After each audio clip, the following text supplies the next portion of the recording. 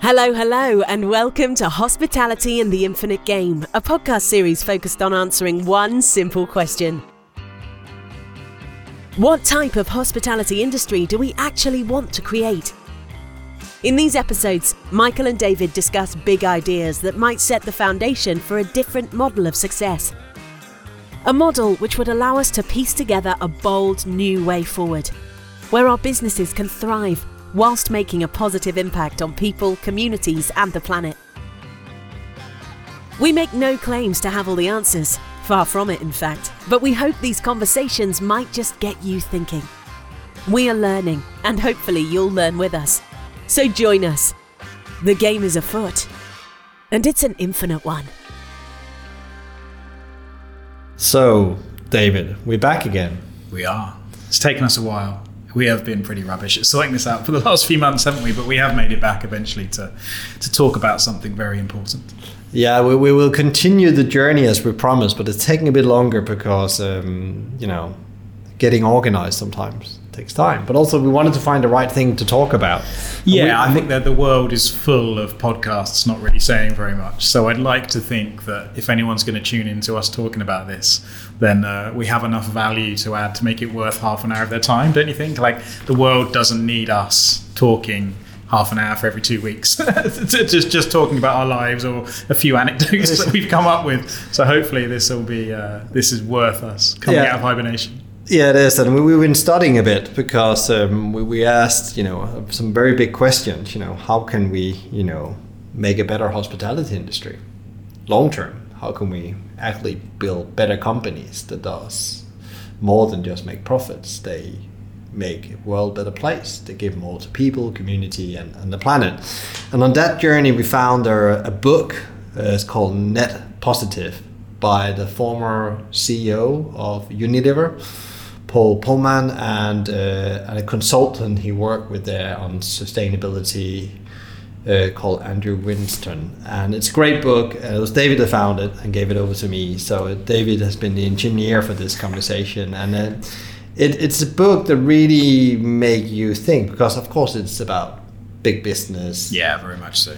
Yeah, I think it is. It was actually the line, it was the kind of tagline on the book that drew me in the first time when I saw the kind of promotion for it, and the subtitle is "How Courageous Companies Thrive by Giving More Than They Take." Yeah, and I had an initial reaction of, "Oi, you stole my line!" Like I use that to kind of as a goal for what we're trying to do, or whether we can get restaurants to a point where they can do that. And I was like, okay, maybe there's some values aligned here. And as soon as I dug in to start reading this, I knew I had to share it with you, because whilst it's impossible to say it is the answer, our whole search, why we started this Hospitality in the Infinite Game series of conversations to try and build a model for the hospitality, to discover the fragments of a model that we can share with people for a better industry.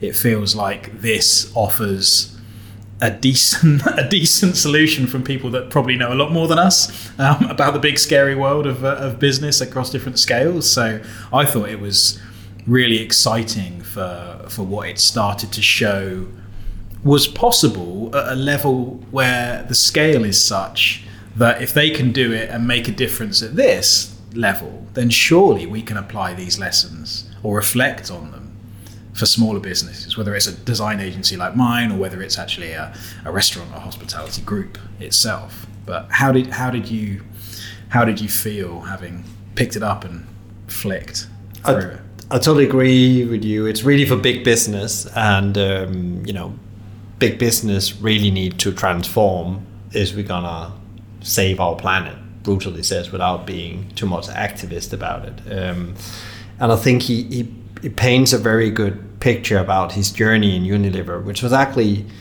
10 years. Yeah. It took him 10 years to fulfill this project and get it to a level. At that point, I don't think even the business community really understood what he's done. And I think now he's on that journey, trying to share that through the book, through workshop, through the organization he started, where he actually trying to get engaged global CEOs in solving this. But I think there's a lot of learning small businesses, and especially hospitality, can learn about the complexity that this is actually hard, but when you get it right, the rewards are huge. And I think that's where it ties anecdotally into some of what we're seeing of the most successful companies and groups within the hospitality industry, which is where it's really interesting. I think it's probably also worth maybe just stepping back a little to define what they describe as a net positive company, what they mean. Obviously, there's the tagline about giving more than you take, but what is that? And there's a couple of lines in there that show how holistic the thinking is in here. It's probably worth also reiterating that Paul Pullman, as I understand it, kind of developed this idea of the triple bottom line, the original idea of people, planet and profit. And the three-legged stool of that is something that comes up again and again in here. But this book is not just about sustainability. It's about everything. There's a line in here that's like, climate change is the greatest market failure in history. Inequality is a close second, and the market for wages does not reflect real value. And I think that what's interesting is the way that the social and the economic side are coming together under that umbrella of economics, which obviously relates back to the donut economics book that we were talking about before, and Kate Raworth's got a different way of looking at the same idea. But I think that's a really strong big picture that you pull out, because I think there are people, people want to do good stuff. People want their companies to be good and be a good force in the world. But that can feel so unknowable or so complex that I think often we don't quite know where to start or even what direction to point in. And I think this book is really helpful in, as a manifesto, giving people the confidence to just start and start asking questions. And you stick your hand up and you say, yeah, I do care, and I want everyone in our company to care. So what does that mean, and how do we make those decisions, and kind of what might the pitfalls and difficulties be as we go through? So that's what I took from this as well, and I think you got the same the kind of same initial direction, right? Yeah, and I think it's really interesting because I think also he tried to take responsibility for principle what he says my generation has done to the world after the Second World War. How if you break it, you own it, he says. And he talks about that, if we don't have a society that thrives on all levels, like when you talk donut economics, then business will not thrive. Essentially, there will be a finish line then, and it will really impact business. So business really need to be part of reinventing, models systemically, so business can thrive and society can thrive. So everybody wins. That's exactly it. It's almost the models we've had for a shareholder primacy and that kind of capitalism that has been going on for 50, 100, 200 years kind of worked okay when there were only a couple of billion people on the planet, but it's shown how it doesn't actually stack up as we've got bigger and bigger, and we're pushing against the limits of what the planet can support, and whilst also dragging along a lot of people below the poverty line. So that the urgency for that, I think, is what this book is addressing. And I really do think that it isn't just a sort of soft, touchy-feely kind of naive understanding of the world. It's actually the way that if you want to build a resilient business that's still going to be here and being profitable and scaling and getting all the good stuff that we want to do, if you want that to be here in 5-10 years time, you need to be thinking in these terms, because I just think you're going to build something that's got such a high risk of collapse otherwise, don't you? I mean, I think there's no coincidence in the fact that the companies that care right now, that we see and we hold up in the hospitality industry as examples, like Gales or Honest Burgers or Hawksmoor or Mowgli or Pizza Pilgrim, any of those people, they care about what they do. And you see it in the culture that they have internally and how they treat their customers. And you also see it in how they perform, the resilience of those businesses as they've gone through COVID and come out the other side. And I think for me, this is, even if you are being really cynical about it, this is just how to build a resilient long-term business. Yeah, and I think what's really interesting here is actually it's not like a project. He talks a lot about this is not a project that happens next to the organization. It's not a sustainability project. It's not a greenwashing thing. It's how you think operation is integrated internally in everything you do, a bit like cash flow. Yeah. It's part of the three bottom lines. It's not just something you do as a project because now it's a nice thing to do, or I want to do the right thing. you actually integrate in all layers. So there's the internal bit, and then he talks about the supply chain, where you rigorous actually go out, and that's the next layer where you make sure that everyone you work with in your supply chain are living up to make the world a better place on all areas, not just climate change, workers' conditions, education, so on and so on. If you take resources from a community, you bring something back to the community. Yeah, exactly. And then there's the systemic change where you work with, where that's where it becomes really complex in my view, and where you probably have a bigger chance as a Unilever. But it took them a long time to get that point, talking with NGOs, governments about systemic change, because in principle, that's what needed. Take, electricity or farming, we really need to change the whole farming model. That means political input and NGOs input, as well as the farmer and the supermarkets and so on. It suddenly becomes very, very complex and a lot of people involved. But it is possible if you start building from the inside out. And I think that's interesting, because great companies, there's nothing new here. If you think about what we had talked about before, small giants, good to great, we talked about culture and so on. It's actually the right way to do things, but it takes longer time. Exactly, and I think that's why maybe people get put off by some of this stuff in the past, or actually what we see valorized on social media or in the kind of industry press. The press releases of, we're going to open 50 sites this year and we just made £600 million profit, and those are the figures that get out, less than the impact that people are having. So there's a kind of skewed aspect there. But I do think, when you were talking about there, I just kept thinking about this idea of ecosystems that I keep coming back to all the time now. And I do think part of the realization of this way of thinking is that your business, whatever it is an ecosystem in itself. And it is also part of a bigger ecosystem.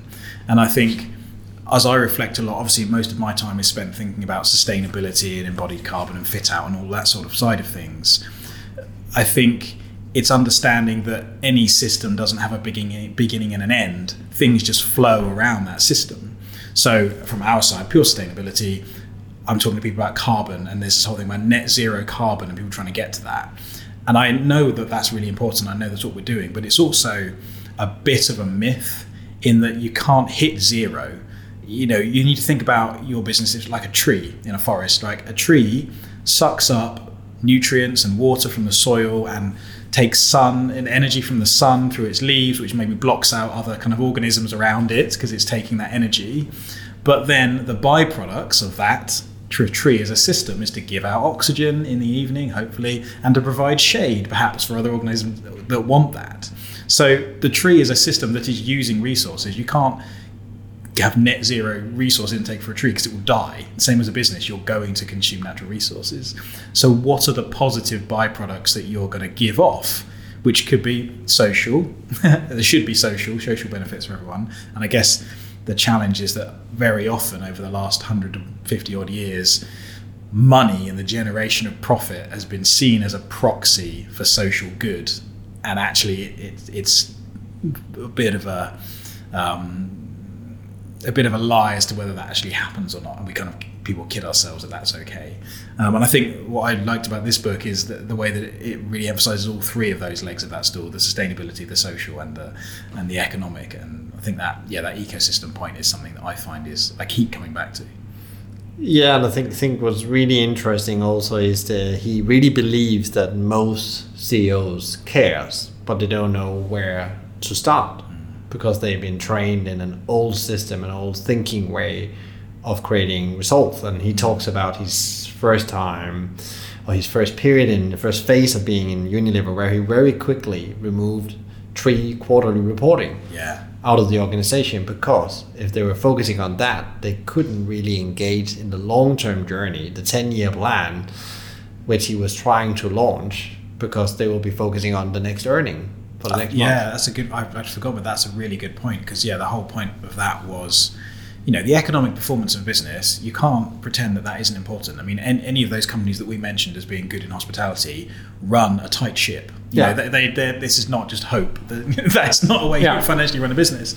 But you've got to be aware, and we want to be aware and careful that the KPIs and the targets don't stop the good growth and the long-term success of that business, right? It's like, I think in the very first episode we did about the infinite game and looking at Simon Sinek's book, like if you draw someone's eyes down from the horizon and you're looking at the 3 months rather than the 1 year or the 3 years, you make different decisions, don't you? And I think maybe that's do you think that's one of the core things to take out of the book, is to kind of re-look at what you target and measure and the time frames of that to enable you to build a long-term plan?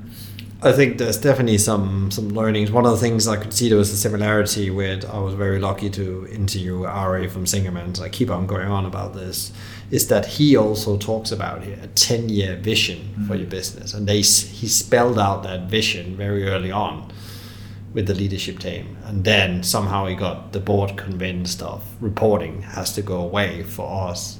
Or he bought himself some time. He's probably been hanging his name on that we will deliver this and this result, because in the end of the day, that's what the shareholder wanted. But he delivered a much better result because he was able to launch this off.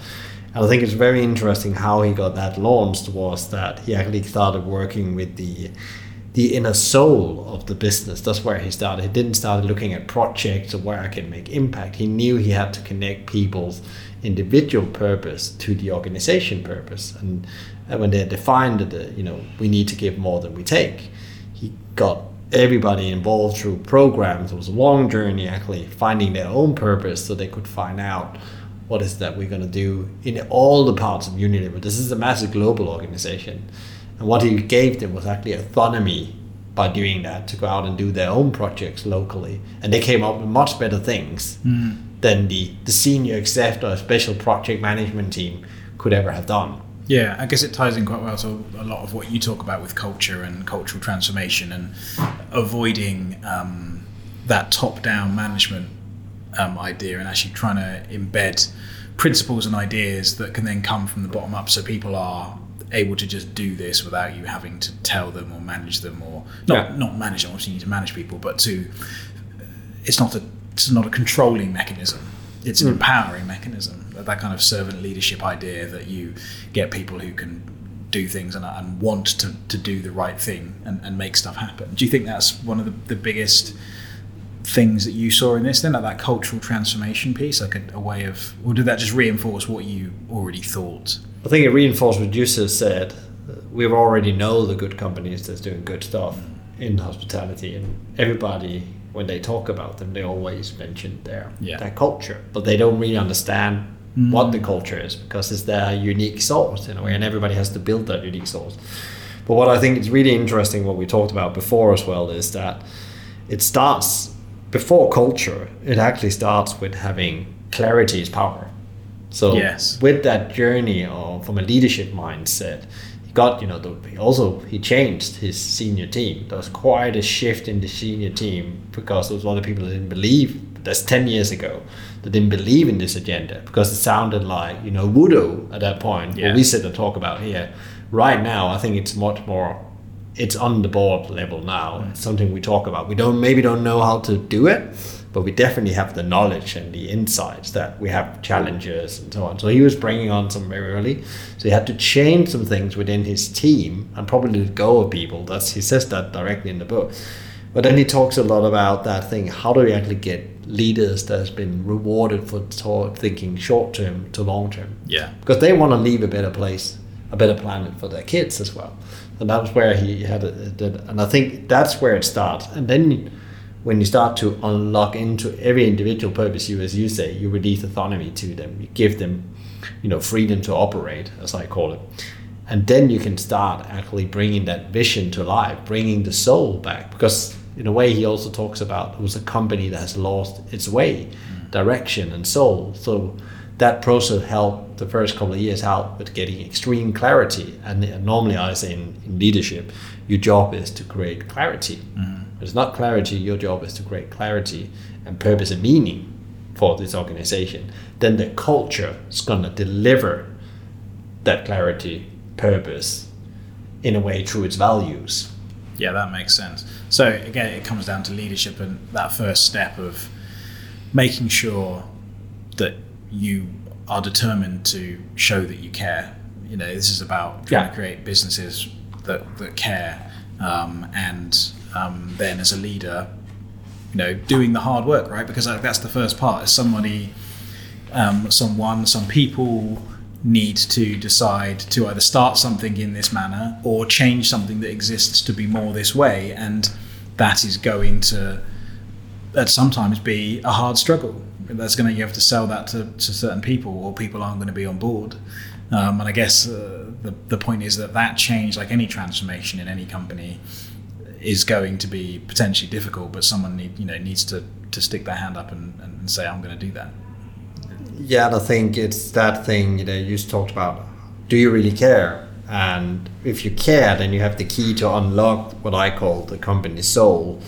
And then I think we've already been talking about, like, he had really big visions for where Unilever had to go. So it's not like he didn't came with some crazy ideas. Yeah. But what he needed is to get help distilling those ideas, make them implementable. Because in a way, I mean, though the scale issues that they're coming up with something like Unilever, it should be alien to almost everyone listening to this podcast. It should be easier if you have one restaurant or 10 or 20 or even 50 restaurants. The problems should still be simpler or more singular and clearer than having to do it across the entire world, across however many tens of thousand people that they employ. So you shouldn't be having to turn quite so big a boat, right? So hopefully, I mean, maybe that clarity is still difficult at that level. I don't know. Maybe clarity and doesn't come as easily, when we're trying to work everything else out and we've got the day-to-day problems going on.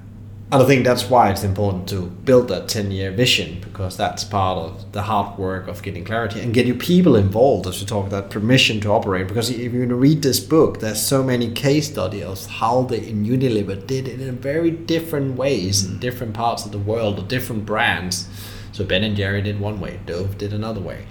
So they actually found where there was relevance to that brand they operate as well. And it could also be in a restaurant group in a city. It gives more sense to be involved in that local thing. Honest Burger has that thing with local involvement, where they have local suppliers in the supply chains. That's hard. That's very difficult from a supply chain management point of view, but also from a marketing point of view. But they do it. And that's the difference, I think, where you actually start to give that permission out to people to find the thing. But you have to set the vision. You have to be part of setting that purpose. And then they interpret that purpose, which I think is very interesting. It's such a big top-down, you would say, in a top-down industry as fast-moving consumer goods are.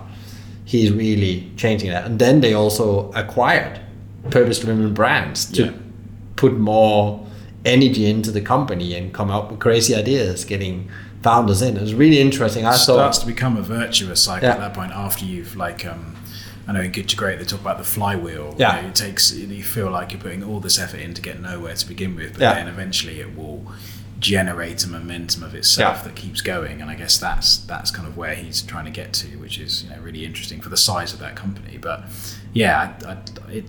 I thought as a way of looking at things, I was very much kind of convinced that it was very interesting and applicable as a way of thinking for the hospitality industry, I think. And I think, that stuff you mentioned there about working with local suppliers, a question just came to my mind is that, and I think you touched on a little bit there, is there will be a different flavour of this for different companies. As you say, some people are more analytical and they probably want to measure something, which just reminded me of there's a company called the East Timor, I think, Food Lab. It's in East Timor, which is the tiny little country over towards Asia, and I can't even remember exactly where it is. And they've got this food lab, and they have an impact dashboard on their website where they measure against the UN SDGs how many litres of water they've saved, or how many people they've trained in certain skills and stuff. And that, if anyone hasn't seen that, I'd Google it and look it up, because it is really interesting, the way of trying to create numbers and something quantifiable to track against this slightly nebulous qualitative being good and being better. But then there are other companies where it is more of about a human social connection, and it is just, I want to work with great suppliers that I know, and I know they do good, and I know their kids, and it's a much more small scale humanity, and I don't think either one is necessarily right or wrong. I just think it's almost about scale, isn't it? And I think within the hospitality industry of people that might be listening to this, there's probably going to be more of that mix of people who are coming at it who want to quantify something, and others who just want to know that this is a way that will get us to business being a force for good. Yeah, and I think, if you believe enough and you're moving that 1% of doing that thing, you have decided, that impact thing you have decided, then you are doing the right thing. And it's, I think, of course, bigger the company are, the more transparent they have to be as well, because there's a trust thing. Yes. Because you can tell the story as a small business very easily to a local community. So I'm the local operator, I can tell what we do with suppliers. As you get bigger, you need to tell that story through your website, just getting example. I think it's really interesting. You have to measure things, as he says in the book. But also, if you think about, we talked about diversity and inclusion, and I can't remember. I think we talked about Danny Myers, but what they do now as a hospitality group, they put all their diversity inclusion figures on their website, and actually, there was a positive outcome. He mentioned in an article in a round table the other day, Danny, he said is that actually our company had become more diverse. Because of, we only got 30% of the people that was employed with us back, and the rest left and did other things. So thereby now we have had an opportunity to build a more diverse workforce. And that's really interesting. And they are now really focusing on that and being very open and transparent about that part. And transparency is massive. I think it's a really good point, because I think when we look at the way that the pandemic has influenced a lot of sort of the zeitgeist and overall psychology, and sustainability is growing and growing and growing, and discussions around diversity and inclusion and social impact are growing and growing and growing. But obviously what that means is people want to talk about it more, and therefore you're getting some greenwashing, or you're getting purpose washing. It's the other one I heard the other day, where people it's this kind of maybe even genuine desire to be showing these things that they're doing, but they're really not doing enough to justify showing off those little bits that they're doing. And transparency is the only weapon against greenwashing or any of that stuff. Like, if you are just completely open about what it is that you're doing, and all the good bits and the bad bits, then that as a tool is going to help you be better genuinely, isn't it? I think it's just essential, because we can't have trust without transparency either. And I think we are, as a society, and this is maybe taking it up a bit bigger than the book, it's like we're on this discourse in society about what's, I'm right, you're wrong kind of thing. And what he's also saying is that the transparency should actually help us get back to an even keel and actually starting trusting each other more. And that goes on all levels. It's with internal, external, with your suppliers, with your lots of people. When they do impact, they work with some kind of organization. It could be an NGO or an organization that has set out to focusing on doing that thing, if it is bringing clean water to the third world or whatever it is.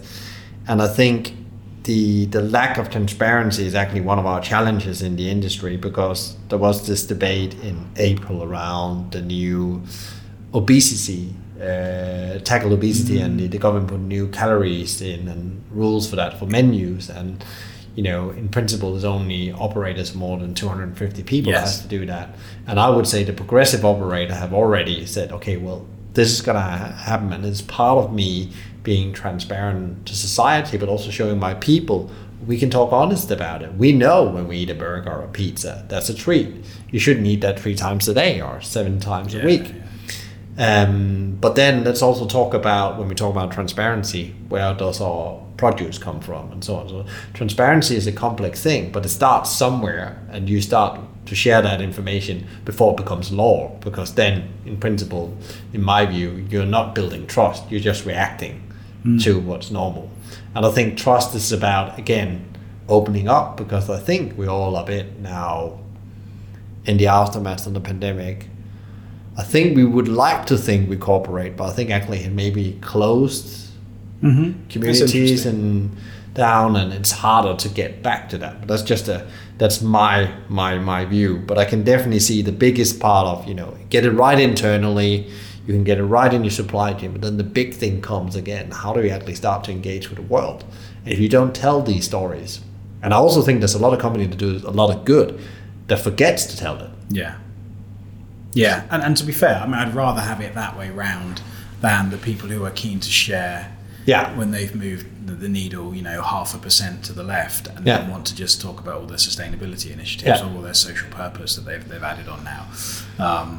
And I do think that becomes a challenge. But yeah, transparency, I think that's a really interesting, because I was just thinking about the nature of transparency as actually a disruptor in the industry, because obviously most industries don't get disrupted by the incumbents and the big forces within it. It's normally new people coming in who go, hang on a second, I don't believe what you're doing here, or this isn't right, or this isn't healthy, or this isn't sustainable, or this isn't kind, or this isn't unique enough. And I think like the calorie thing is an interesting point, because I know there is pushback within the industry about the cost and the time and the effort of doing it. But I don't know, you do have to step back and go, surely this is just being transparent, isn't it? I mean, it is. I sat in a restaurant the other day with my partner who eats quite healthily, and it was the first time we sat down with a menu with the calories on, and she was like, oh, okay, right. She probably wasn't going to order some of the stuff that is 1,200 calories for a dish anyway, but she definitely wasn't going to order it having seen that. And so I was a bit not cynical. I just wasn't sure if it was going to do anything. Like, we've had calories on the back of packs of food in the supermarket for years, and the obesity crisis hasn't got any better. So, but in that environment, when it was right in front of you with food in a restaurant, it was the first time I sort of thought, actually, I could see that this will impact a number of people. So therefore, surely that has to be positive transparency, doesn't it? And then, as an operator, you've seen a thing on a dish on your menu and you go, oh God, that's actually 2,000 calories. No, we can't have that. Let's change it and make it a bit healthier, because we can't, we can't face putting that on the menu. So surely that is an example of transparency should be a force for making a better hospitality business that is making a better contribution to society. Because actually obesity is one of the negative effects that comes out of, it's not the hospitality industry's fault, but you can't deny that when many meals are being eaten out, that will have a contribution to people's health levels, right? I think also it's just a starting point. When you just take from the food point of view, then you will have provenance, you will have environmental impact, it will just come one after the other, but it will be with delay from the politician. And I think this is a great opportunity, because that's actually, thinking about the internal bit, what you're in control of. That's where maybe take some effort and some time and money. I appreciate all, and we are on the back of a pandemic.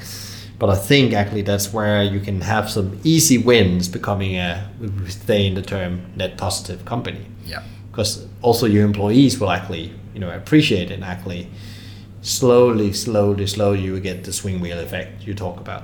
But again, you have to start somewhere, and actually you always have to be before legislation or law, because then it just looks like you're doing what you need to do because now you're told to.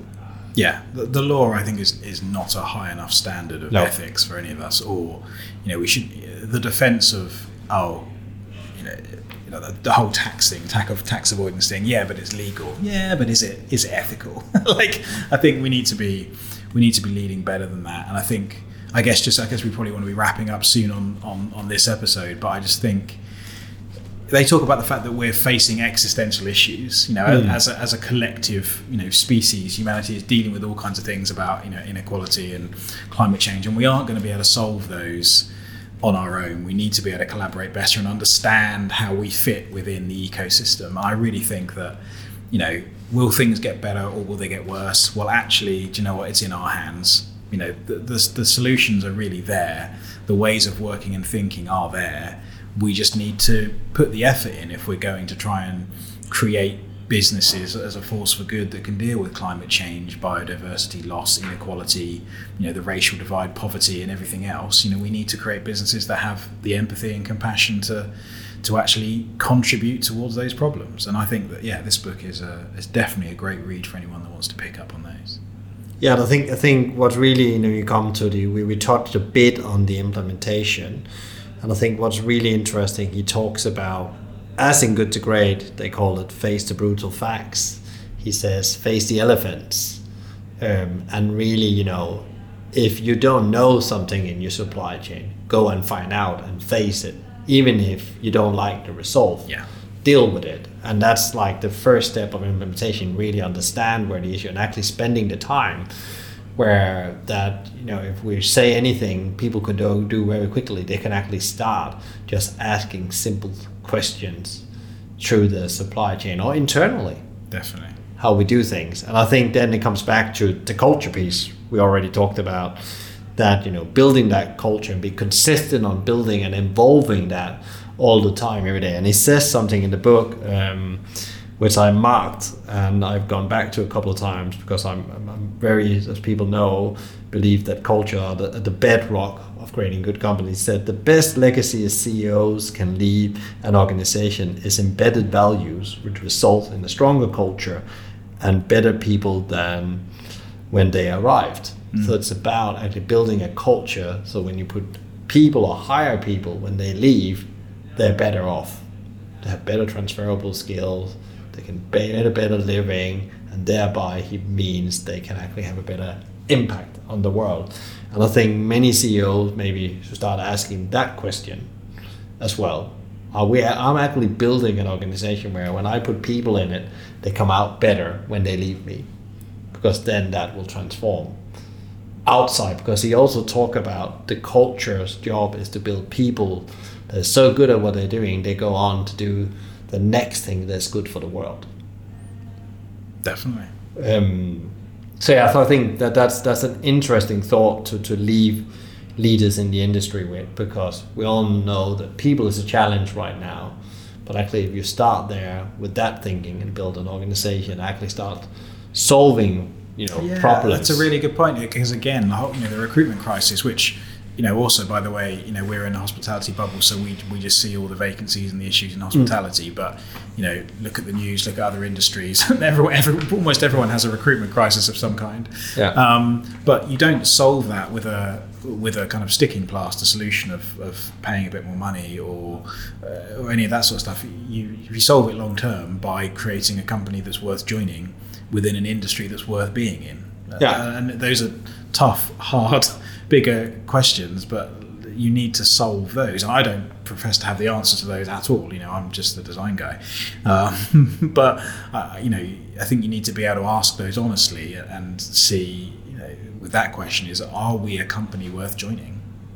Yeah, and I think, again, is that agenda should be on the forefront, the desk of the CEO, and not just left to HR. HR should help, or people should help making that happen. And I think that's like the bedrock for getting all the other things to do, because if your people or your culture collapses or gives you setback all the time, you can have the greatest ambition on a net zero impact kind of project or a social project, but it can't be done because you're dying in operational challenges, because you don't have the capabilities or the energy inside the organization to do that. And I think he finished off the book, actually, that's the last chapter, he talks about culture is the glue. And then he leaves us on we need to take action now. I quite liked, there was a line here that I was looking at, which is, again, one of the absolute conclusions of it, which is quite a nice way to end the podcast, is this little paragraph here. We will choose our destiny together. We're asking for more trust, more courage, and more humanity. Do you care? Do you have the willpower? Can you find the moral leadership to do what we must? If you join us in the most critical journey to net positive, you may open yourself up to criticism. You'll make mistakes, but the rewards are enormous for you, for your business, which will thrive in a whole new way, and for all of us living together on this spinning imperfect ball. I thought that was a kind of lovely kind of rallying cry of this, what we're asking for people, is people to just care and put that in everything they do. Let's come back to what we need more than ever, compassion in this world. Definitely. Okay, I've really enjoyed that chat. Hopefully that was useful for everyone. Yeah, we hope that, and we will not give a date, but we will be back with more. Bye. So that's the end for today. Thank you so much for listening. We really hope that it sparked off an idea or two for you. We'll make sure to include any links and references in the show notes, but if you'd like to start a conversation, you can email michael@hospitalitymavericks.com or david@objectspaceplace.com. You can also find them roaming around on LinkedIn, so feel free to connect. Finally, if you're enjoying this series, please consider letting the world know by honouring us with a 5-star rating or even giving us a review. Okay, goodbye for now. Catch you next time for more discussions on hospitality and the infinite game.